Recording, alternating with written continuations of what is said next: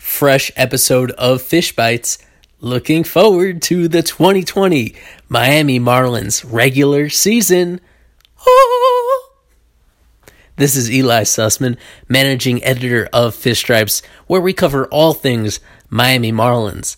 Unfortunately, for the past several months, that hasn't been much of anything at all. A lot of historical perspective, a lot of speculation, as the entire league, Major League Baseball, has been put on pause for over 3 months in the midst of this COVID-19 pandemic. But finally, a breakthrough on Monday night when the Players Association rejected a 60-game proposal for the 2020 season that had a lot of caveats to it. And very swiftly, though, the commissioner, Rob Manfred, and MLB owners voted unanimously to proceed with the season anyway. Per multiple reports from national insiders, it's going to be 60 games and full prorated salaries for the players. A lot of other wrinkles to it that are still being sussed out in detail, but again, multiple reports citing an opening day, potentially, of July 24th. Barely a month away from finally getting this season underway. It was an especially highly anticipated season for the Marlins after struggling so much at the major league level the past 2 years. Now they have so much more high-ceiling young talent at various positions that are breaking through to the majors. They made those shrewd veteran acquisitions over the offseason. It looked like improvement from 2019 was inevitable. A lot of enthusiasm, and of course, these circumstances take some of the momentum out of their wings. This was a very frustrating process to follow. I hope for some of you, you had the good sense to just tune it out entirely. Like, we did our best on Fish Stripes, providing daily updates on the situation and distractions in some cases from the negotiations, but it was frustrating. It was frustrating to follow the league office and the Players Association having so much trouble agreeing on much of anything.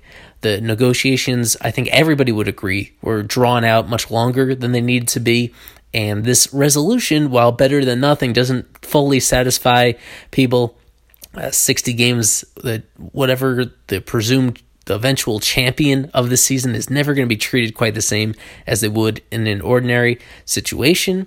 And of course, there are some things out of their control, where the state of the pandemic in the U.S., way that it's been managed, it creates some doubt as to whether or not we're actually going to be able to play this season as planned in the first place, just because of all the areas across the country that are still battling it, including in the state of Florida, maybe especially in the state of Florida, one that has had a huge uptick in reported cases as we're recording this and heading into what would potentially be a new spring training, a quote-unquote summer training that begins just a week away, pending the approval from the Players Association.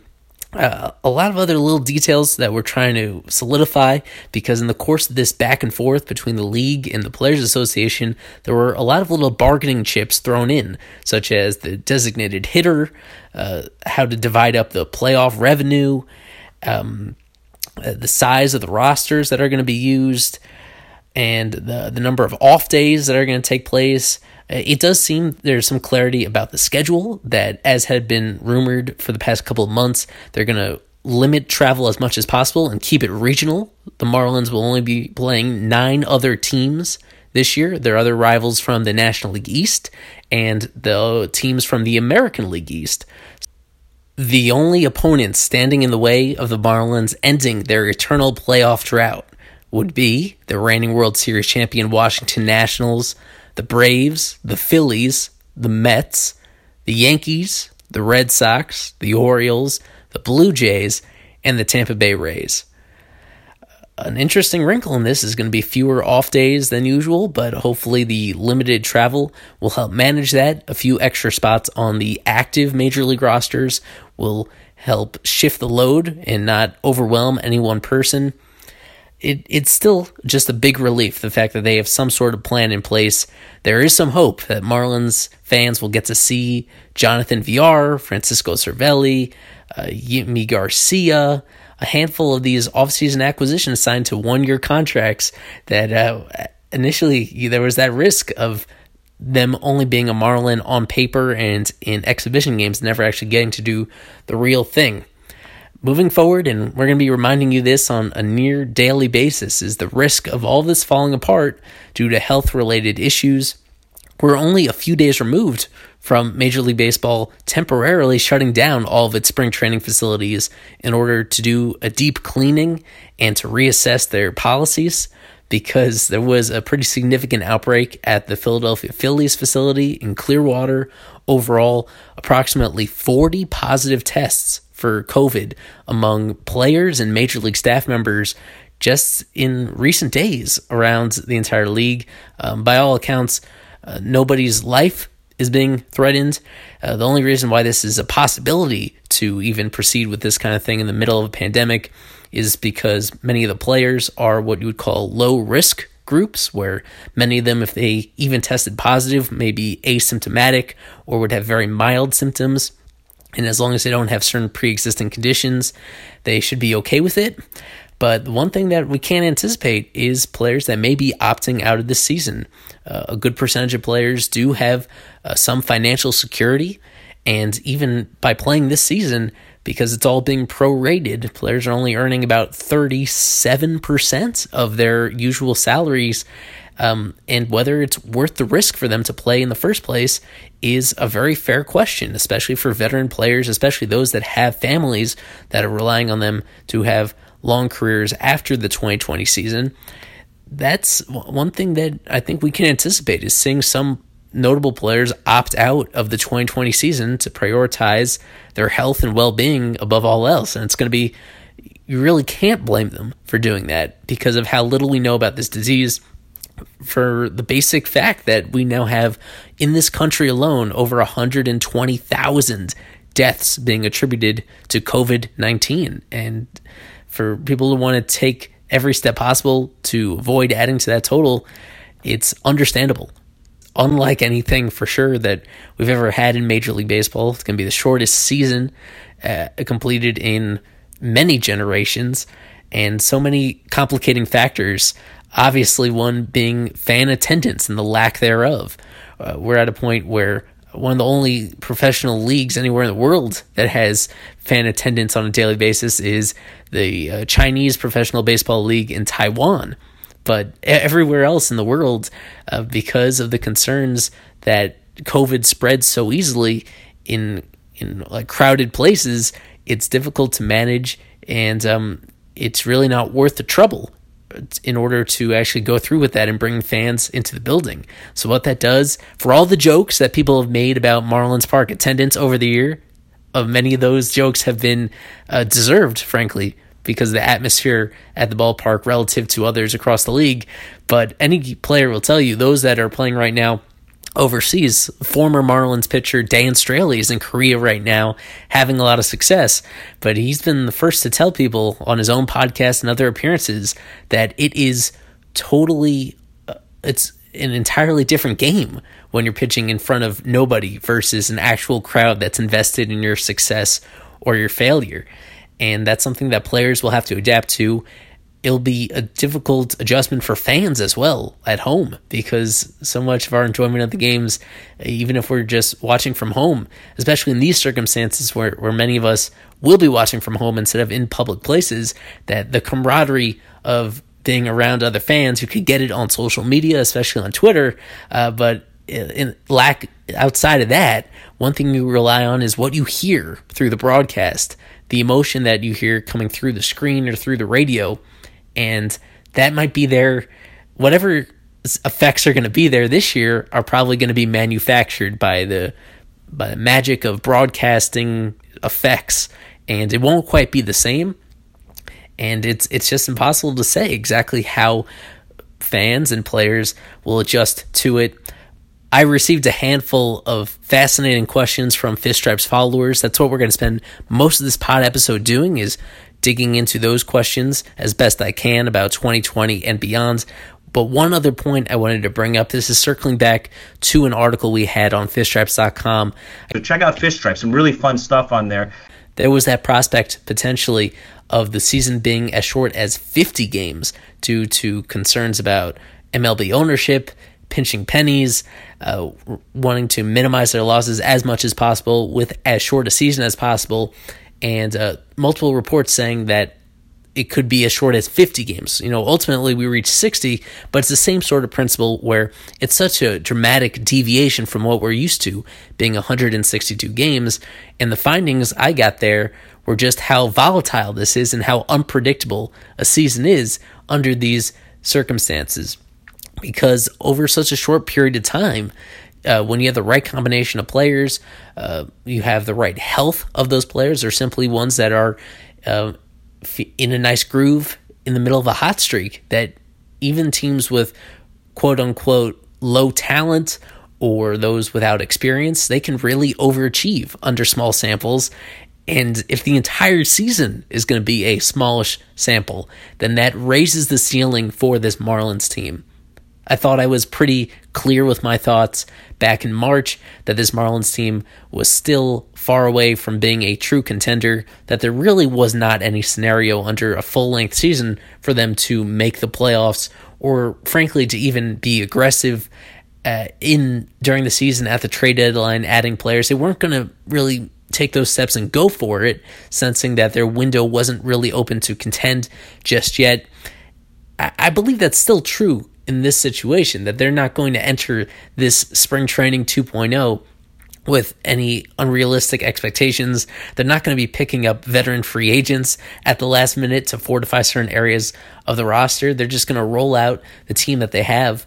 But because of the shortened season and because of some different circumstances that I'm going to get into in just a few moments with these fan questions, that the ceiling is higher on this team. There is a scenario where some of these former top prospects unveil their full potential very early on, and that you have guys that really gel together, that potentially with this limited schedule, you could get some lucky breaks with these teams that you're matched up with more than usual and take advantage of them.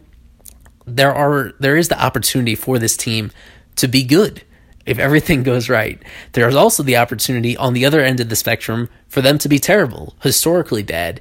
They could have a lower win percentage than they had in 2019 because, again, a small sample, it's unpredictable, and very small things can sway it one way or the other. A big question is going to be whether or not they have a trade deadline. Does that complicate the travel too much to do it? Will teams be ready to make decisions so quickly about a team, knowing that the full-length season is so small? That's a big factor, because that was a reason why the Marlins perhaps didn't seem ready to contend. They would be tempted to unload some veteran salaries in the middle of the year, and that same temptation isn't going to be quite the same this year. The incentives to trade away high-salaried players won't be the same because salaries themselves are just a fraction of what they ordinarily would be. Tons of other variables at play in this situation, and as I mentioned before, we're going to get into that in much more detail later in this week on a roundtable episode of Fish Bites with a bunch of my colleagues here at Fish Stripes. So stay tuned for that. Once we have the finalized details about everything, that's when we'll really dive in and try to make some educated guesses about where the season is going to go for the team. But the rest of this episode, I want to look at some particular questions that we received on Twitter from our great followers. And a couple of them here are very closely related. One of them is from Jason, with his username Jason019388873. He says, will the Marlins sacrifice service time other prospects for a chance to win now in this 60-game season? A lot of good arms, dangerous lefty bats on the farm. He's absolutely right about the talent down there. And connected to that, a little bit more specific from Jose at Marlins 2021. If service time still counts, and it will, does that mean Monte Harrison has a better chance of starting this year when the season does start? And this is an excuse for me to dive into a handful of prospects. Well, made this season so intriguing on paper for the Marlins. under ordinary circumstances is how many of these guys are right on the brink of breaking through to the major leagues. You saw it in spring training. The vast majority of their top 20 prospects were invited to big league spring training, even though few, if any of them, was expected to make it onto the opening day roster. Several of them were still in camp when spring training got cut off, and even those that didn't were optioned to the high levels of the minor leagues and projected to receive opportunities later in the year. A lot of these guys, they have a lot of experience in the minor league levels. They've been successful performers in the minor leagues, and they have the kind of tools and raw ability that translates to the major leagues. They have high upside. That's a priority for this organization when they've been rebuilding this farm system, is they've been prioritizing high upside. Even if these are players that could be volatile, they have some kinks that need to be worked out mechanically or with their approach, it's worth it because they put it all together. You have potential all-stars at so many positions. You have a deep team, deeper than they've had at any other time in recent history. That's how you create a contender. And even in these new circumstances, I think we will see a lot of these prospects in the majors. The one name brought up by Jose was Monte Harrison. If you can remember all the way back to late February and early March, Monte was receiving a lot of playing time in spring training, and he was taking advantage of it. A handful of stolen bases, and he was hitting to all fields, really playing with a great sense of urgency. And if you've heard Monte speak publicly, whether it's on team media, whether it's on our podcast, he was a guest on Earning Their Stripes a year ago. He's a guy that checks all the boxes you want in terms of his intangibles, his readiness to be competitive, his confidence in himself.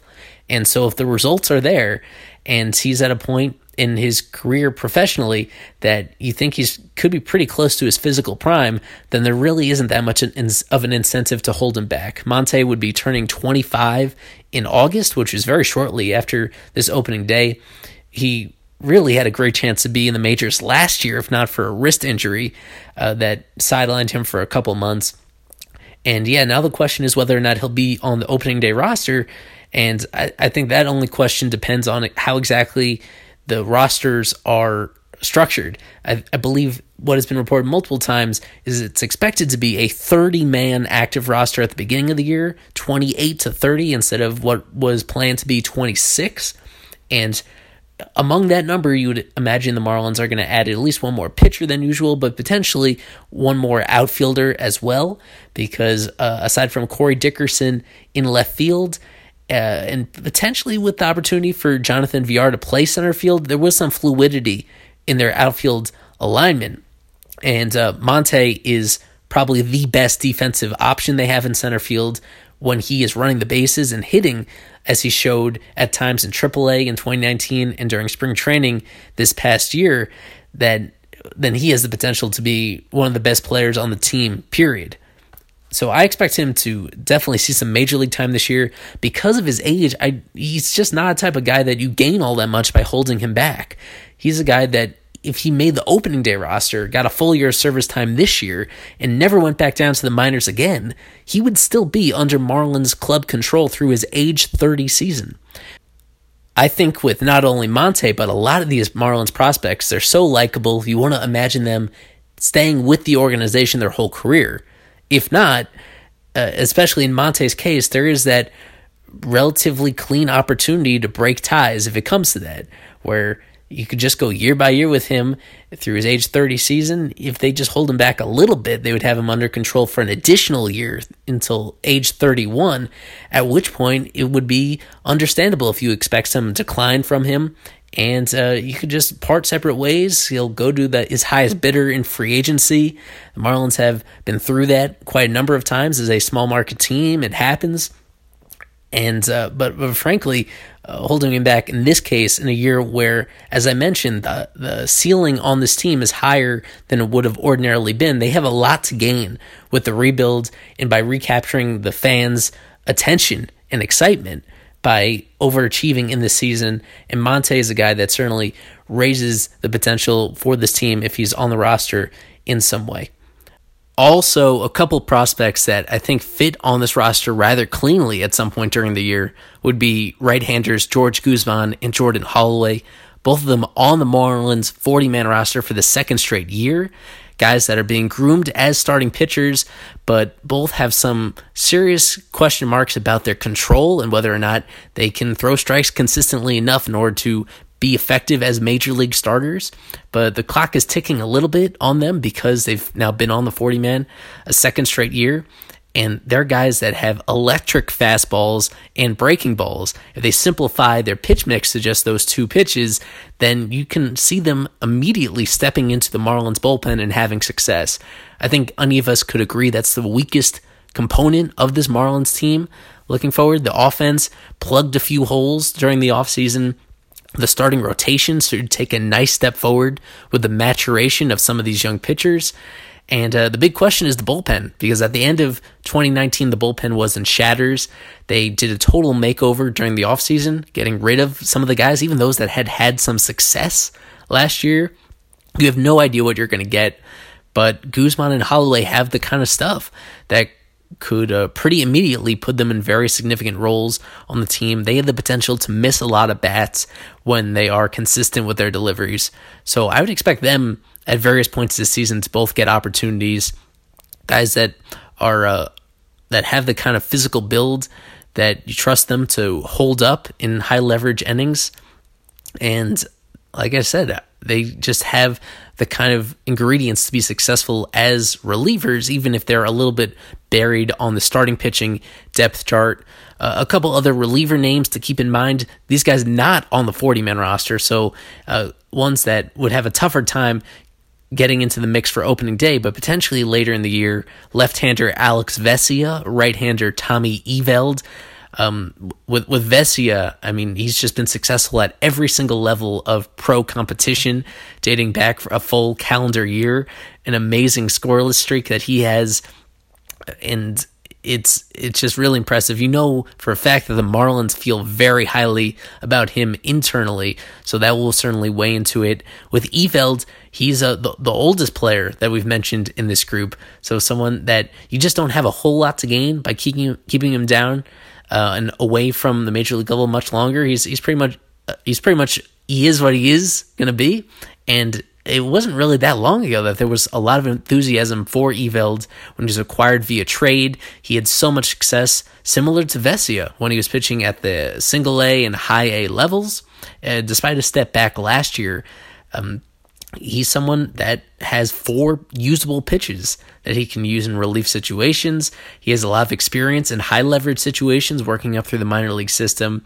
That's just someone, me personally, I feel that Eveld has been a little overlooked in the public discourse here in 2020. So I imagine that could change at some point during the year. So the bigger complication here on the prospect side is what exactly they do with their conventional starting pitching prospects, the ones at the very top of the lists. Sixto Sanchez, Edward Cabrera, Nick Neidert are the ones that come to mind with me, where Neidert pitched all the way at AAA and dominated the Arizona Fall League. Both Sixto and Edward pitched at the AA level and had great success over there. Sixto and Edward, in most people's opinions, the consensus top 2 pitching prospects in the organization. And another wild card on top of that would be Max Meyer, who is the first-round draft pick the Marlins just took. But as of this recording, the Max Meyer signing isn't even official yet. I'm very, very skeptical about him pitching in the majors under any circumstances this year, just because of how little the organization knows about him and the kind of adjustment it would be from going to college, basically straight to the majors in a year where there's no minor league baseball. So I think the focus in this situation should be on Sixto, Edward, and Neidert, and it's hard to say exactly what's going to happen with them, because on the other hand, we have this really short season that's going to be crammed into a small window. So the limited off days would mean that you can imagine some teams opting for a 6-man rotation throughout the year. The potential need to add an extra slot into the rotation because of the lack of off days and potentially some concerns about pressuring your pitchers to do too much in too short a time. The Marlins could be one of those teams that have so many of these interesting options, rotation candidates, that they could go with a 6-man rotation, and all of a sudden these prospects that seem to be on the outside looking in, they could get into the mix even without all that many injuries in front of them. what would help their case of getting into the mix, unfortunately, well, I should say awkwardly, is if they get an opportunity because one of their teammates or a couple of their teammates go down with a COVID infection. Presumably, baseball is going to have a mandatory 2 weeks or more absence for these type of players. Once they have a positive test, they need to stay away from teammates. Who knows exactly how much they'll be able to work out in the meantime. It's going to be very disruptive to anybody's season if they have a positive test, even if they're totally asymptomatic. And that's simply going to open up the need for more players to get their opportunities at some point during the season. There's no formula to anticipate who on the team would be more susceptible to catching it. So far, the Marlins have been very quiet, talking over these past few months about who, if anybody in the organization, has even tested positive for it at any point. We really don't know. And so that's a big wild card in this situation. The one that simply cannot be anticipated in any way or quantified is how that would affect the available players that the Marlins had. But I'd lean towards the possibility that you're going to see more roster churn in this shortened season than you would in a typical year because of this pandemic that we're living through. And it seems like some prospects could be the nice beneficiaries of that awkward circumstance. Another question we got from Jake Bullington, his Twitter handle, CoachJake_UT. Just a general question about the evolution of the Marlins lineup. Each year, what we'd like to see it look like in 2020, 2021, 2022, 2023. It's a very open-ended question. The pitching staff as well, Jake is asking about. So I mentioned like some of the names up above, guys that I'm really enthusiastic about, especially Sixto. Sixto is a guy that I feel is such a safe bet to be an effective major league starting pitcher, at least early on in his career. And even Nick Neidert as well is someone that has a much lower ceiling than Sixto or Edward, but I really like his potential of getting off to a fast start in his career and getting acclimated very well because of the precise command that he has of several different pitches and some of the other intangibles that he brings to the equation. So Sixto and Neidert are guys that I'd plan on being starting pitchers for this team for at least the next several years, this whole window that Jake is looking forward to. Another player that I think everybody is falling in love with is first baseman Lewin Diaz, acquired last year in the trade for Sergio Romo. Just amazing power from the left side, stunning athleticism at first base as well, just a really well-rounded player who doesn't swing and miss very often and who seems to be very committed to continue getting better. He's someone I'm really enthusiastic about. I believe he could be one of the best first basemen in the history of this Marlins franchise. Some other key names to think about. Of course, Brian Anderson is still under control, not just this year, but at least 3 more years beyond that via the arbitration process. And he was playing so well as we got to the second half of last season before that unlucky injury where he broke his finger and had to miss down the stretch the last month plus of the 2019 season. But when he's healthy, I really believe in him, love his well-rounded game, and I think he stunned everybody with his defensive play last year, one of the best defensive players in all of baseball. So if this guy's going to be an above-average hitter and a versatile impact defender, then you can trust him to be a big part of this team moving forward. Of course, another big name that really caught our attention this spring, Jazz Chisholm, who has all the ingredients you want from an everyday shortstop. Still a lot of risk in his game, depending on the swing and miss potential issues that he'll need to overcome, but still only 22 years old, and someone that you also love his work ethic and his conviction in what the Marlins are building as an organization. What's that say to you that they traded for you? It's saying to me that they actually wanted me here. And I feel really grateful that they want me here and want me to be a part of this group that's coming up, because it's a really group coming up right now, and I can see it, and I'm watching it. Now that I'm here, I really can see it coming. And I'm telling you, Marlins are going to win a championship in 2 or 3 years. I love that. That's One more general thought about the Marlins roster construction over these next few years is I anticipate them being highly reliant on homegrown players and not entirely of their own choosing. The Marlins have been speaking so highly of their farm system. You look anywhere across the industry, and there's a lot of praise for all the waves of talent they have coming through.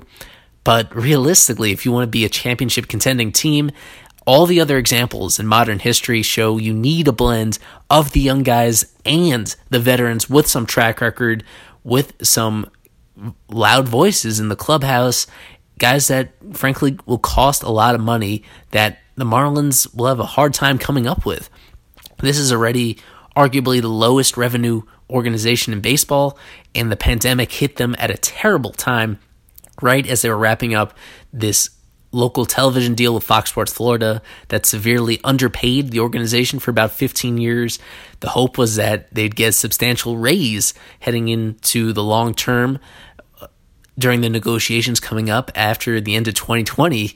But now all that is thrown a big curveball. You have no idea what the television ratings are going to look like for 2020 when the Marlins will pretty frequently be going head-to-head against the NBA playoffs, the NHL playoffs, potentially the NFL season, and of course the lingering concern that all these events could be put on hold by the pandemic. If they're not even able to play these games whatsoever, then they just head into the new deal with no momentum and not really much leverage in order to expect a substantial raise from Fox Sports Florida.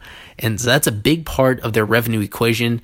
Obviously missing out on all of the gate revenue that they were expecting. That's been another limiting factor for this organization for years and years and years, simply not being able to sell a lot of tickets for people to attend, and not a lot of attractive other concessions and merchandising opportunities. This was another year that they were hoping to take big advantage of that, finally get a lot of their rebranded apparel and other items off the shelves, and that stuff is really put on hold. And the only way that you're going to be selling a lot of merchandise this year is if the team is having a lot of success on the field. Otherwise, there's just not going to be that big rush for fans to continue putting more disposable income in the pockets of this organization. So if you just have these revenue sources that aren't expanding the way that they hoped they would, and unfortunately, despite all the savings that they get from most of the player payroll this year, they were dealt another difficult blow with the fact that someone like Wei-Yin Chen, who was deservedly cut loose after the 2019 season, he's exempt from this prorated salary situation. And as far as I understand, the Marlins get no relief on the $22 million they still owe Wei-Yin Chen. That's going to put a big dent into their payroll, given the lack of revenue coming in to offset that. It should be an extremely quiet free agency period for them heading into 2021. And so they'll be betting pretty heavily on all these homegrown guys. If you just look at their top prospects list, a lot of those players will be getting opportunities in the major leagues. And it will be, from that point, a pretty simple meritocracy. The ones who perform well and acclimate themselves best to the big league environment, those are the ones that are going to have regular roles on this team for the near future. Hey, it's Kaylee Cuoco for Priceline. Ready to go to your happy place for a happy price? Well, why didn't you say so? Just download the Priceline app right now and save up to 60% on hotels. So whether it's Cousin Kevin's Kazoo Concert in Kansas City, go Kevin, or Becky's Bachelorette Bash in Bermuda, you never have to miss a trip ever again. So download the Priceline app today. Your savings are waiting. Go to your happy place for a happy price. Go to your happy price, Priceline. A couple more questions to get to before we wrap up here. Benjamin Billig, his Twitter handle at BilligBenjamin, mentioned Jonathan Villar and him potentially being underrated. And I guess he was hoping that I would hype up Villar a little bit, someone who was coming off a big statistical season for the Orioles in 2019, 25 home runs, 40 stolen bases, matching a career high with 4 wins above replacement, actually setting a new career high going by Fangraphs WAR. So is he underrated? And the short answer to that is no, I don't really think he is. He is coming off a very good year, and he does have one other year in his career in 2016 that was kind of similar to it. But outside of that, in parts of 5 other major league seasons, he's someone that you have some serious concerns about what his upside is as a hitter. he has benefited a lot from high batting averages on balls in play. Some of that is a product of his ability to use and spread the ball to all fields, as well as his speed out of the box, his acceleration. Not a guy that has amazing not top-end sprint speed, but his acceleration and how quickly he gets to that top speed and how well he maintains it running down the line, that's allowed him to overachieve some of these peripheral numbers. So I think it's pretty safe to say that he's going to be a useful piece for this team, an upgrade for this team. The reason why the trade for him was so well received is because Marlins offense was so lacking in several departments last year, especially in the base running department. Aside from John Birdie, there was just nobody that was getting the green light to run for this team and doing it efficiently. If you look at VR, especially last year was borderline historic from him in terms of the value that he added to his team as a base runner. He didn't set a career high in steals, didn't lead the majors, but he was really efficient, and he was great at taking the extra base as well on balls that were live and in play. Someone that was scoring very frequently whenever he got into scoring position in the first place.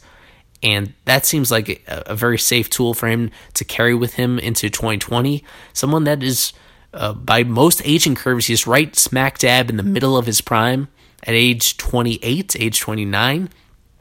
And he's only under contract for this 1 year before hitting free agency, which made it a really nice low-risk pickup for the Marlins, and no doubt makes them better. I'm still skeptical of what he's going to look like defensively at center field. Most of his career, he's been playing the middle infield positions.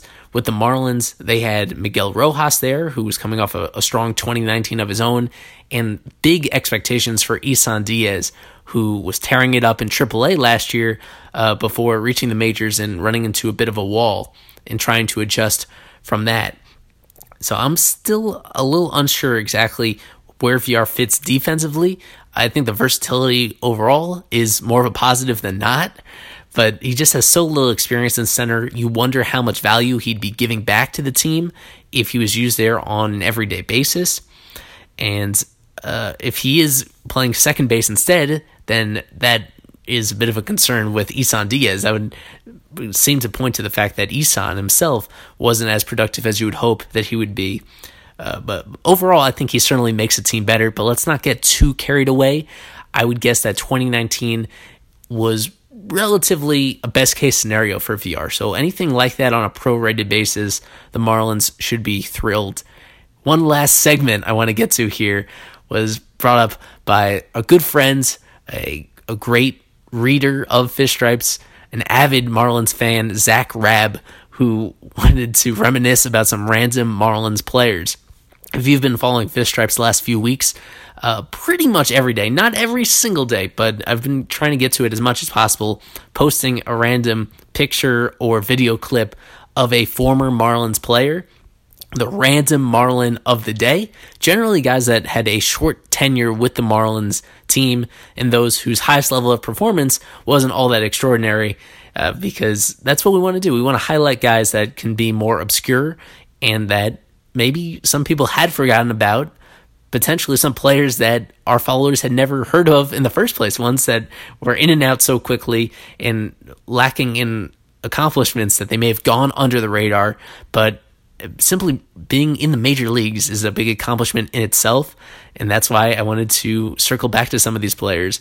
So 5 guys in particular that we've posted in the last week or so, I think we're on a nice roll with picking out these guys that have interesting wrinkles in their stories. So, anybody remember John Burkett, Marlins right-hander from 1995 to 1996? He was their opening day starter in 95, and outside of his Marlins tenure, he had a couple Major League All-Star appearances. But the fun factoid about him is that his best sport may have been bowling. As of 2019, he was still competing in and winning professional PBA events. Good for him. Staying on the pitching side, more recently, how about right-hander Matt Latos from the 2015 Marlins? Just a disastrous debut, one of the worst Marlins debut appearances ever. Didn't make it out of the first inning in the game he started. what surprised me looking back on it is how sneaky good he was for the remainder of that Marlins partial season. He was traded away at the 2015 trade deadline. What made him appealing in that trade is that the peripherals were great. He had a 3.41 fielder independent pitching during his Marlins stint, and that was including that, disastrous debut. The rest of that from there, he was great at attacking the zone, at keeping the ball in the ballpark, and he wasn't easy to root for. And the team itself in 2015, you'll remember, they just really never put it all together at any one time, so it wasn't a lot of hope surrounding him. What I also found out is that he's still technically an active player, not in the major leagues, but still pitching professionally. In 2019, he was in the Independent Atlantic League with the Southern Maryland Blue Crabs, and they had moved him to the bullpen, but not just, any obscure mop-up duty. He was their closer, and he was dominant. A 1.06 ERA in 2019, a 0.65 whip, just 2 base runners every 3 innings, with 25 saves in 51 innings pitched. He spent most of the season healthy, it seems, working high-leverage situations. And the Atlantic League, while being independent, it is one of the more esteemed independent leagues in the U.S., so I wouldn't totally rule out the possibility that someday he finds his way back into the majors. He is still only about 32, 33 years old, and even though his Marlins stint wasn't that memorable, a very colorful personality on that guy, Matt Latos. In the bullpen, Matt Lindstrom had a few good seasons with the Marlins. Overall, 2007 to 2009, he was on the team. He had the highest four-seam fastball velocity in the majors in 2007. I looked it up, and the record keeping is a little bit sketchier when you go back that far in trying to quantify pitch characteristics. But according to Pitch Info, and that's this velocity readings used on Fangraphs, a 98.7 mile per hour average fastball velocity in 2007. And it was pretty similar the subsequent 2 years, 97, 98 miles per hour with his heater the next couple of years. I realized looking back on it that he has the distinction of throwing the final pitch in the history of Shea Stadium, the final official pitch in the last game that was played there before the Mets moved over to Citi Field. That was at the end of the 2008 season. He hurt his rotator cuff early in 2009.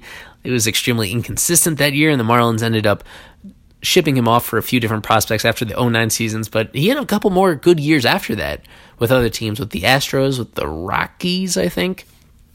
But interesting in that he was someone that had all the velocity you could ever ask for, but not so great with his control, and didn't get nearly as many strikeouts as you would hope for someone that had that type of velo that he was working with. On the offensive side, how about Brian Peterson? He was an outfielder in the majors for the Marlins from 2010 to 2012, so he spent his whole major league career with the Marlins and didn't really distinguish himself. There was a lot of promise initially. Looked like he might be onto something special.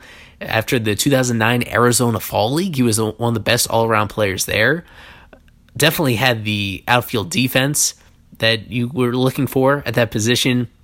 And I guess there was some expectation that he would hit a little bit, and he simply didn't when he made it to the majors. Overall, 181 games for the Marlins over the course of 3 years, a slash line of .220, batting average .303 on base, .305 slugging, only 2 home runs in parts of 3 seasons.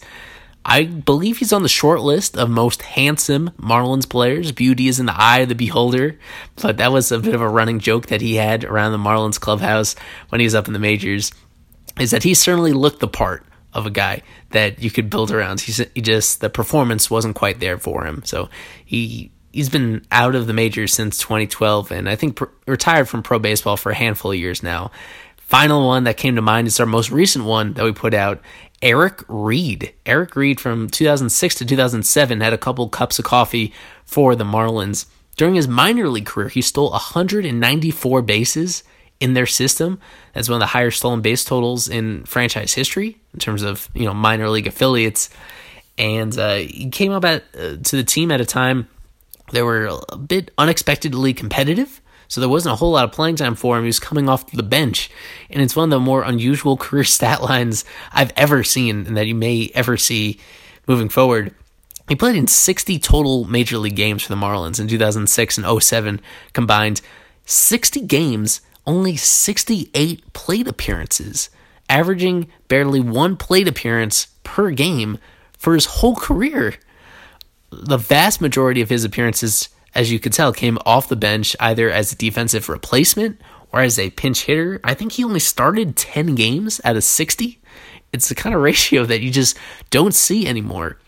Playing at a time where most teams carried maybe 2 extra outfielders, and I guess a lot of his playing time also came as a September call-up as well when rosters were expanded. But even still, this kind of usage is just perplexing for those couple of years. 06 was, most of this I guess was under Joe Girardi, so he'd be the guy to ask about how he used Eric Reed, and Reed never got another major league opportunity after 07. And that's unfortunate for a guy that had amazing speed by all accounts. He performed that way, and just by the eye test, he showed that he had an ability to affect the game in that way, and just never got any sort of consistent playing time in the majors. He finishes up as one of the worst hitters, I'd say, without argument, really. He's the worst hitter in Marlins history for a position player. Like, that's it. Like, you've seen some bad ones, especially the last couple of years, but Eric Reed for the Marlins, career 6 hits and 61 at-bats, a slash line of .098, 167, .098, never had an extra base hit. And it's just a last reminder that you can't fall too much in love with your prospects. There are some that will never really put it all together or simply not get the opportunity that you would expect them to get because of internal competition. And I guess ultimately that's the sign of a healthy organization when you have more players than you know what to do with, and some guys get squeezed out in that occasion, but hopefully that's just yielding ground for players that have superior all-around games. And as mentioned earlier in this episode, that's what the Marlins are banking for, that their next several waves of young players will have a lot of success stories in them that solidify those positions for years to come and give this team a chance to be a successful contender. Could that window of contention open as soon as the 2020 season? There's a little glimmer of hope because of how short the season is that anything is possible. This team could overachieve, and we're all really excited to be covering it moving forward for you and reacting to these unprecedented circumstances. Next podcast episode coming up in just a couple days will be somewhat of a roundtable format. I'll have a lot of my colleagues joining me to try to make sense of what this season is going to look like and our expectations for the Marlins in 2020. But it's a big relief for me running this website because obviously there's so much joy I get from watching live Major League Baseball, and you guys have been very patient. I know the fans have deserved a lot better than this, and they do deserve better than a 60-game season. So that's unfortunate that we can't quite go above and beyond that total, but it's better than nothing, and we hope you guys will stick around for it. I'm Eli Sussman. Go Fish.